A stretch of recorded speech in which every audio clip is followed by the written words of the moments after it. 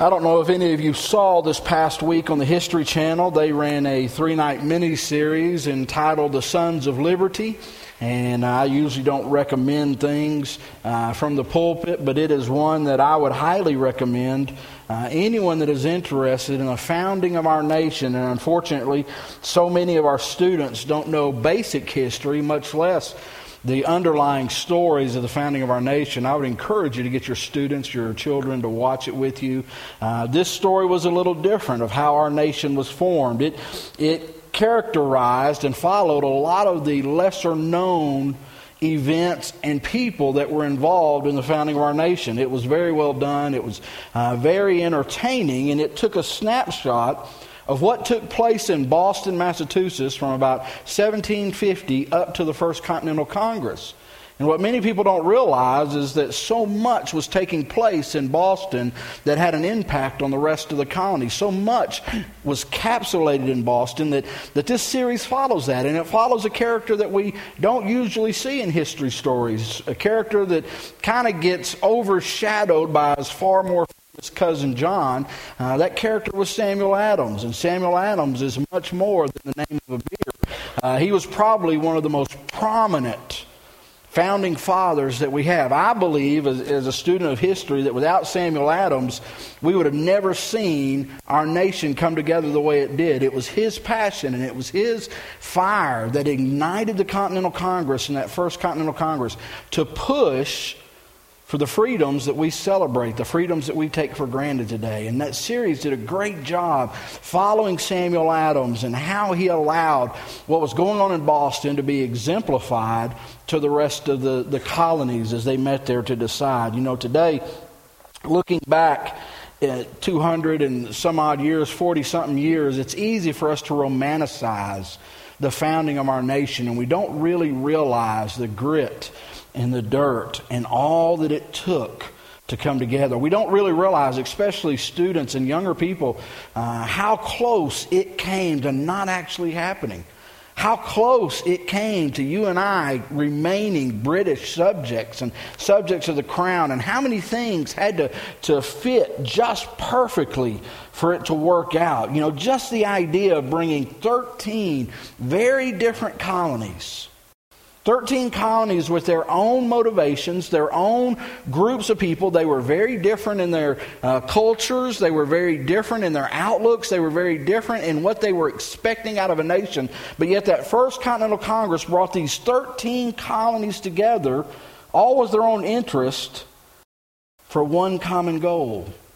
And it was that one common goal, that one common theme that rose up from Samuel Adams' voice and others that were following him that became the theme of our nation. And that theme was liberty. That theme was freedom.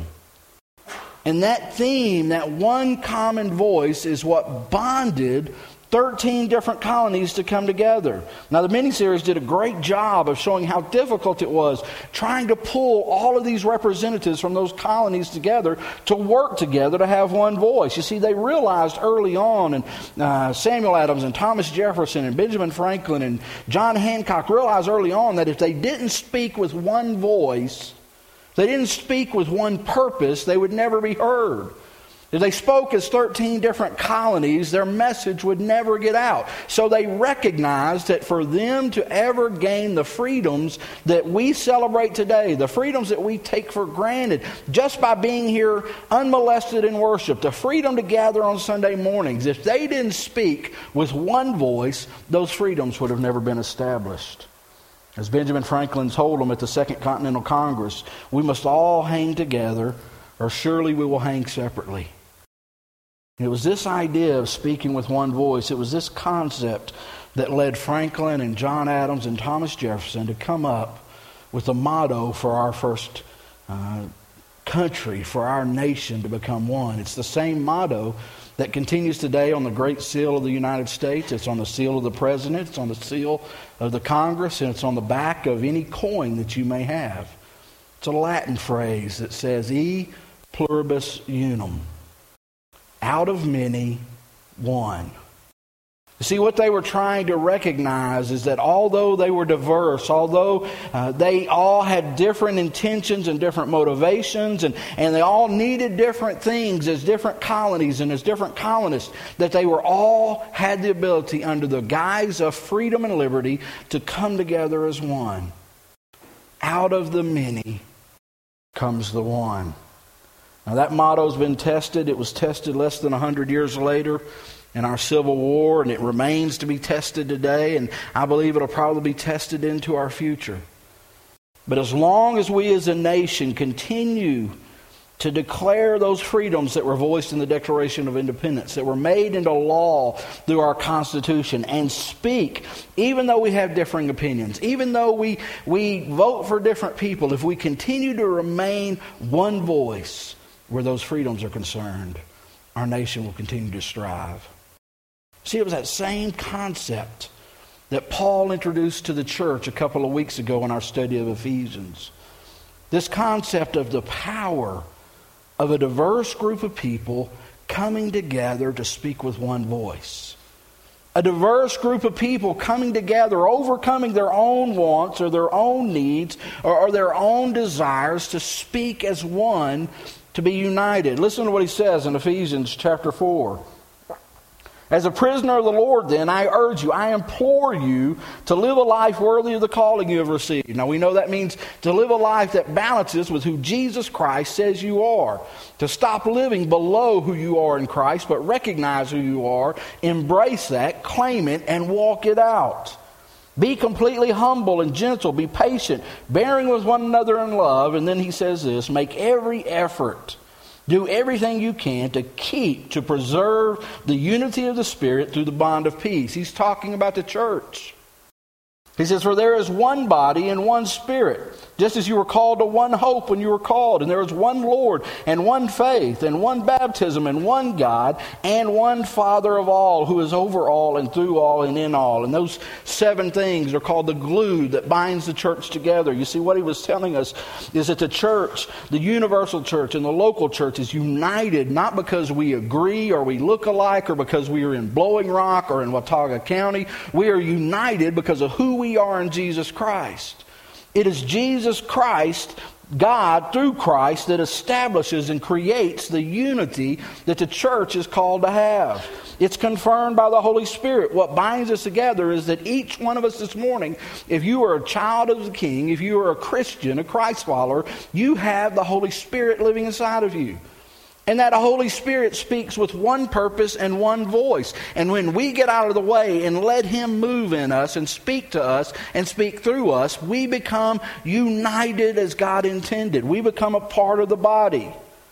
He tells us in chapter 3 and chapter 2 and chapter 1 that all the barriers that this world uses to divide us have been destroyed. It's no longer about man or woman or free or slave or Greek or Jew or black or white. All of those things have been torn down, and we now have one purpose. We now have one voice. We now have one mission, and that's to share the love of Jesus Christ to a lost world. Now, we do that all different ways, but it's all under the banner of that one purpose.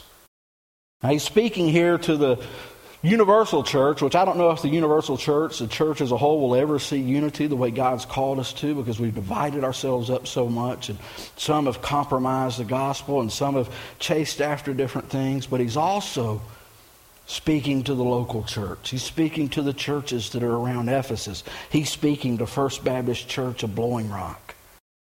You see, what he tells us in those first 6 verses is your job and my job is not to create unity. He does that. Our job is to preserve and promote unity. To have one vision, to have one voice, to have one purpose. He is saying our job is e pluribus unum. Out of many comes one. And that's what Jesus is trying to help us understand, that is inside of us and that we are called to. Now, I told you a couple of weeks ago, it doesn't mean we're all going to agree. No family does. The founding fathers did. Matter of fact, it was nasty as those colonies came together and suppressed their own desires and wishes for the betterment of the whole. But it does define, in this passage, how we disagree. See, we're always going to disagree. We're always going to have different opinions. We're always going to have different thoughts. But what Jesus says is that as we move forward through our disagreements, we move forward united with one voice. Now, I went into this in depth a couple of weeks ago, and if you missed that message, and I talked about the church, and I talked about where the church has been and what the church has gone through and how we're moving forward. And if you missed that, go online to our podcast and catch up. But that is the whole idea behind unity. But you see, this is where the church differs from our democratic form of government. Because you see, while our democratic form of government created unity, we come from a divinely created unity that is divinely secured by the Holy Spirit. And our role in that unity is very clearly defined. Our role is to promote, to provide, to be here to preserve unity that is in the body. Told you a couple of weeks ago, the divided church is always a dying church. And that truism always works. See, we must not, in the body of Christ, allow our disagreements to lead and build to division. And here's how that works. Once we agree as the body of Christ, once we voice our views, once we voice our opinion, and the body of Christ decides to make a decision, and hopefully that decision is Spirit-led and prayerfully thought out and prayerfully considered, our disagreements have to end. We all are entitled to what we think in our opinions, but you understand those opinions end at the cross. And what Paul was trying to help us understand is that at that point, our disagreements move forward, and we are called to preserve unity through the body of peace. Practically speaking, another way of saying it is once the church is spoken as a body, we have to move forward as one. One voice and one purpose. That requires the characteristics that he laid out there. Humility. It requires gentleness. It requires putting God's kingdom and the unity of the body of Christ ahead of my will and my wants and my kingdom. Even putting it ahead of my opinions. And sometimes that requires spiritual humility. I'll tell you what that means. Let me give you that to you in a practical way. Sometimes the church and the body of Christ may follow what I suggested, may do what I want, and other times it may not. But regardless of what happens, in both cases, my responsibility coming out of that is to preserve and promote unity. There's no middle ground. If the church agrees with me, if the church disagrees with me, once the church makes a decision and begins to move, we speak as one voice. Because if we don't have one voice, it distorts who we are to our community. It distorts our message. It distorts the picture that I used a couple of weeks ago, the puzzle picture that we come together to make Christ. There is no middle ground. Either in your words, in your attitudes and actions, you are building up the body of Christ or you are tearing down the body of Christ. There is no neutral. And our role and our calling and our responsibility as Christians is to always build up the body. And that doesn't just mean this body. That means other bodies. I may disagree with them theologically. I may disagree with them in how they do and what they do. But it is not my place to go and tell another body how they should operate. Someone says, what's your opinion of it? I don't have an opinion of it. I'm worried about what God is telling us to do. Worried about how God is building the unity of this body. Because you see, once God speaks and once we move forward, we have to move forward together. When people come together in a church after churches have made decisions, I hear people come and they'll ask me, Rusty, what do you think about what they did?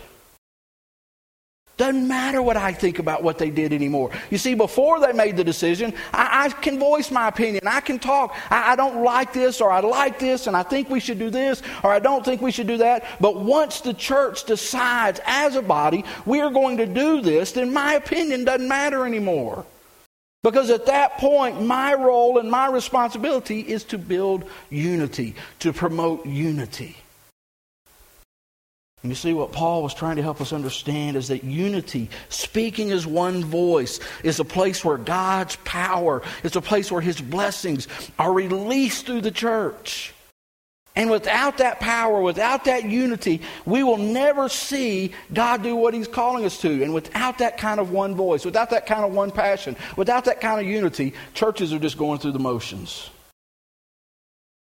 You see, what you need to recognize, and I tell this to people all the time that come to me for counseling, if you get to a place in the church that you're in that you can't work to preserve and promote the unity in that church and allow that church to speak with one body, then you might need to find another church. But before you go searching, let me give you a warning. You will not find a church that you agree with 100%. You won't find a church that's going to always do what you want to do and how you want to do it. Why? Because in any church, you're always going to have a varying, differing opinions. And for us to come together as a body, it means humbly stepping back and seeking God's will over my will. You see, and before you decide to leave and point fingers at a church and say they just didn't listen or they didn't do what I wanted, maybe you need to examine your own heart and see whether or not you are a part of the problem that was leading to the disunity in the body. See, Paul was telling us that that's how important unity is. I hear people all the time that'll talk, and not just this church, other churches, that'll talk about something that the church decided and did 5 years ago, or 10 years ago, or 15 years ago. I say, well, I remember when the church did that, and I was against it then, and I still think it was a huge mistake. Listen, is that promoting the unity of the body? What that's showing me is that it's not hurting the church, it's hurting you. You're the one. How can you worship in a place unified in voice, unified in body, if you are still harboring things that you didn't let go from 5 and 10 years ago?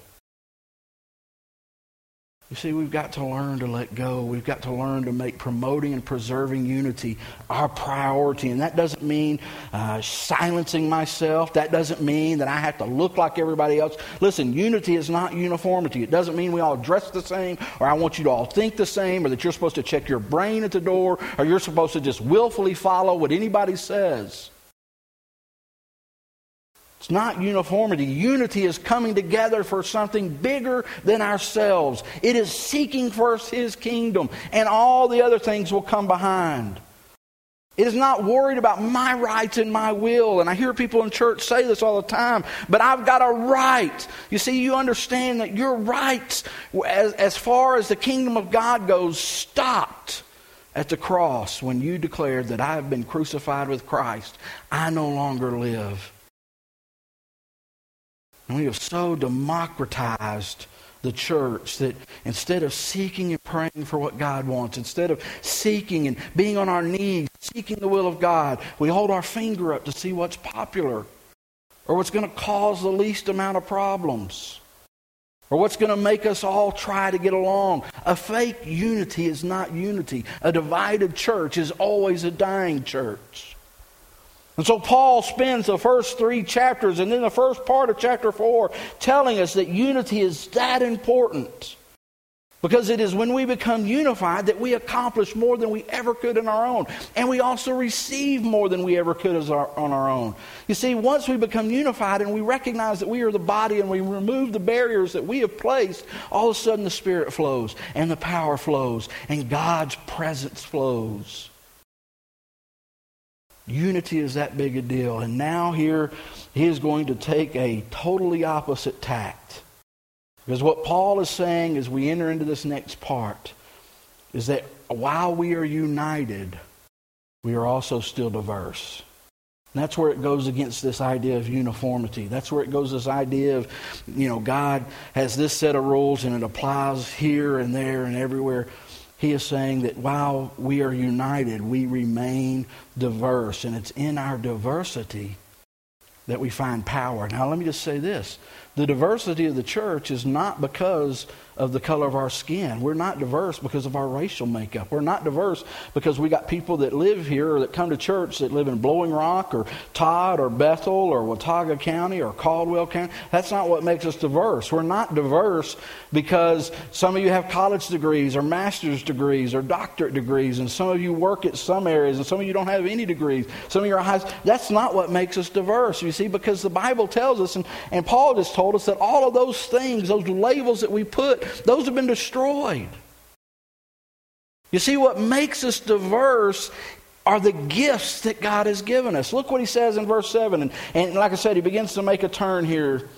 He says but, and that but is a big but, and I don't like using that term, but it's a big but. So when you see a but that makes a transition, know that it's more than just a conjunction. He's not just adding it in. He is saying, in spite of all that, you see, he's just said, we are one voice and one Father and one Spirit. But in spite of all of that, because of all of that, each one of us, grace has been given as Christ apportioned it. Now, that word grace there is charis. It's the same word that we use for grace, but also gifts. And here it's meaning gifts. He is saying by the same token, each one of us in the body of Christ, we are unified, we are united, we are one voice, but each of us has been given a gift by Christ as Christ sees fit. This is why it says, and then he goes into quote Psalm 68. And you understand this passage here, 7 sounds real clear. 8, 9, and 10 get a little confusing. And a lot of people, a lot of pastors I know, kind of just brush by it. And so I want to just give you an overview. But the whole main point I want you to grab this morning is this idea of spiritual gifts. It's this idea that you and I have been given these gifts. And he's trying to build on that statement that Christ has given you a uniquely special gift. And now he's going to talk about where he comes from the authority of giving that gift. And so in verse 8, he quotes from Psalm 68, when he ascended on high, he led the captives in his train and gave gifts to men. Now verse 8, a lot of people struggle with this because it's not a direct quotation of Psalm 68:18. It's not word for word. And people say, oh, well, then this is where the Bible contradicts itself. How in the world could Paul quote this passage and it not be word for word? Let me ask you this. How many times do you quote a passage and it's not word for word? Paul's in jail. He didn't have a copy laying there beside him. He's writing from prison, and as he's reading and writing and the Holy Spirit's speaking through him, he thinks this is an exact perfect verse because Psalm 68 was a verse of triumph. It's called one of the triumph, victory translations, the victory passages, where they're talking about a king, a Jewish king that's come home from being victorious over his enemies. And it's a picture of him coming into the city of Jerusalem and all the captives that he's captured are behind him. And as he comes in, he begins to give gifts to his men that have served with him. So what Paul is saying is not only do you have a unique gift that is given by Christ, but Christ has the authority and the power to give those gifts. Also understand that Paul probably read from a different Old Testament than you and I read from. He probably read from the Septuagint, which is the Greek translation. What we have is the Hebrew translation. And this passage here is closely suited to what the Septuagint says. So don't get lost in all that. People say, it doesn't say this and it's not word for word. What matters is that Paul is trying to get across to you and I that Jesus has the authority because of the victory that he's won to give gifts. And because of that, each one of you in this room that is a Christ follower has a very special gift this morning. And then he goes on here in verse 9 and 10, and this is where a lot of people get confused. All Paul is trying to do is to build on that argument to say, listen, the victory that Jesus won wasn't just like a Jewish king coming home. He didn't just win against the Amalekites or the Canaanites. When Jesus won a victory, he won a victory that extends as high as the heavens all the way to the depths of the earth. That's the point he's trying to make, and here's how he says it. What does he ascend mean except that he who also descended to the lower earthly regions, he who descended is the very one who ascended higher than all the heavens in order to fill the whole universe. Now people get stuck on that verse and they chase it all around and they miss the picture that he's trying to give here. You see, in 1 Peter chapter 3, there's a passage that many of the early church fathers and early church leaders began to follow. In 1 Peter chapter 3, it indicates, or it seems to imply, that the 3 days between Jesus' death and his resurrection, Jesus went to hell and preached to the captives in hell. Peter implies that. It's not very clear in 1 Peter chapter 3, but that became a teaching in the early church. And a lot of people use this verse to proof text that verse, to say, well, it says here he descended. So because it says here he descended, it must be talking about him going into hell in those 3 days and preaching. That's not what Paul's trying to say. We know because he doesn't say that, and he doesn't say it anywhere else. So don't get lost in that idea and start chasing that rabbit. Understand the general theme is that Jesus Christ, when He won the victory over sin, when He won the victory over death, it reached all the way into the earth to those who are captives in the earth, and it reaches all the way to the heavens to those who have ascended to the throne. That Jesus' victory over death and sin was totally complete. You see, the main point He wants us to get this morning is that the church is diverse because every believer in this body has been given an incredible, unique, special gift to make the body one, to serve the body, to help us to understand, to release the ministry of the body. See, what I want you to get this morning more than anything else is that while we are united, we are also diverse. And it is in that diversity, it is because we are diverse that the power of our unity is so strong. It's in all of those separate gifts coming together for one purpose and one mission and one voice that the power of God is released through the church. That's how the church has survived for almost 2,500 years. That's how we've gone through all of the problems that we've gone through, and still it survives. Do you know where the fastest growing church in the world is today? Do you know where more people are being converted than ever before? China. China outlawed Christianity. And for 50 years, Christians were not and have not been allowed to publicly proclaim Jesus Christ together. They weren't even allowed to have the Bible. But it was in that fertile soil where the diversity of the body of Christ, meeting in homes, came together, united for one purpose, that the Holy Spirit began to explode. You see, it was in that mode of persecution where they overcame their barriers to recognize that they were one body, that the churches began to bubble up. Why? Because that is the power of unity in Christ. See, Paul is wanting us to understand that yes, you are uniquely gifted, but it is in that gift that you bring it to the body to make us one. When I was in junior high and high school, not so far long ago, not quite the dark ages, they used to have 3 tracks that they would have you study.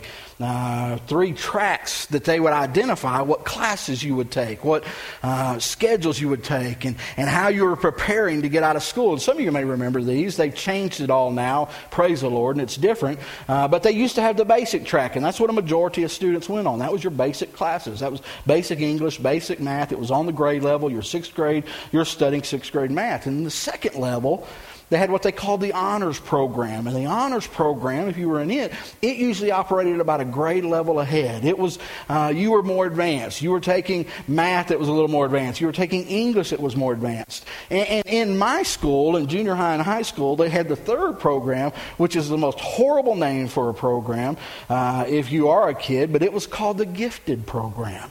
And the gifted kids were the ones they were advanced college bound. You see, the honors program was college bound, but if you were gifted, then you were on a different track. And they were usually 2 or 3 years ahead. And we used to hate that term. I was in the honors more college bound program, and we hated when these students would come in and, they talk about being in the gifted program, and you're sitting around the cafeteria and someone says, "Oh, what class are you in?" And they say, "Oh, I don't have those classes because I'm gifted." Needless to say, I was pretty cruel to those gifted kids. It's crazy what a term will do to you. Until I got into 8th grade, and at the end of my 8th grade year, I had a meeting with our counselor getting ready to go to high school. My parents were in the meeting. We were sitting down, and they had your life there before you and all the grades that you'd made. And the counselor began to explain to my parents as we planned out my classes. She said, "Well, as we look at Rusty's grades and we look at all that he's progressed and we look at his test scores, we believe that as we move into high school, Rusty needs to be put in the gifted program." And then she added this. She said, "Matter of fact, as I look at it now, I think Rusty probably should have been in the gifted program all along." And I was sitting there with my parents and I thought, wait, what? I've been gifted all along and I didn't know it? All of this time I've been making fun of those gifted people, and that was me. I was wanting a t-shirt. Do you get a shirt? Can I wear it back out? Gifted now. And so they put me in the gifted program. I was now gifted. Now, at the end of my freshman year in high school, my dad relabeled the program I was in because he said I was no longer gifted. I was now gifted and lazy. And so that showed itself through my grades. But this idea of being gifted changed everything. It changed the way I looked at it. Well, guess what? Paul is telling you and I that as Christ followers, as those that have given their life to Jesus Christ, you are gifted. You have a unique, very special gift that goes in line with your personality and your talents and your heart and your desires, and it works together to make you who God is calling you to be. But you have a gift, it says, that was apportioned by Christ. You know what that means? That means He picked it out just for you and gives you just enough that you need. So you need to recognize that you're gifted. So many of us don't understand that. So many of us talk about all the things that we don't have. All of the things that we wish we had. When you have an incredible gift that's meant to help you become who God has called you to be. You see, and the key to all of this, and I'm not going to get into the list of what the gifts are and talk about how you know what your gift is. We'll talk some about that next week. But I want you to begin to embrace that you are gifted, because when you begin to recognize that, you begin to understand that it is when you begin to use your gift that you become fulfilled in who Christ is calling you to. You see, it's when we all begin to use our diverse gifts, whether it's teaching or hospitality or service, when you begin to use those gifts for the body of Christ, that is when we come together with one voice and we become the church that Jesus died for. The church that Jesus is coming back for. When we become the hands and feet, when our voice matches up with our actions, when we are united in the body, that is when the power of God is released in the community. That is when you begin to be fulfilled as a Christian. You see, for far too long in the church, we've had needs, and instead of praying for those that are gifted to fill those needs, we just fill spots. We need 3 people here and 2 people to do this and a person to do this, and we try to fit it all together. Listen, someone who is gifted doing what they're called to do, using their gifts, can accomplish way more than anyone ever filling a spot. You see, what I want to do is get to a place as the body of Christ where you can be fulfilled. You see, our job as a church is to help you understand the opportunities, to create opportunities, to train you, to lead you, to fulfill what God has called you to. That's what Paul is talking about in Philippians chapter 3 when he says, I run the race to lay hold of that for which Christ Jesus laid hold of me. You see, it's when all of a sudden you begin to do what God has gifted you to do that you are rewarded. Nobody may ever see it. It may never get put on a bulletin, or it may never be on a stage, but you will feel a sense of fulfillment like never before. But it starts with you understanding that you have a gift. That you have something special that no one else around you has. Let me say this, and I'm almost done. When God brings you to a specific church, it's not because you like the preacher, it's not because the music's good or a program's good. God brings you to the body because that body has a need that your giftedness fills.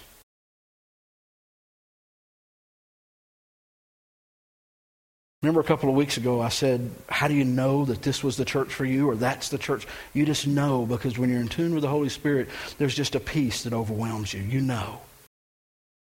That peace comes from knowing that this is the place that I can use my gifts. See, God is calling some of you to step out, to step up, to discover what that gift is. And as we move together united, we are diverse in our giftedness. To close, let me give you an illustration that comes from my gifted high school history class. When our nation was formed, what made us a nation was that those 13 diverse colonies didn't try to become like each other. They didn't try to replicate what the others did. Massachusetts didn't try to become South Carolina, and Rhode Island didn't want to become Pennsylvania or Virginia. They all recognized their strength and their weaknesses. And they recognized that when they put their strength and weaknesses together, it created something bigger than they could ever imagine on their own.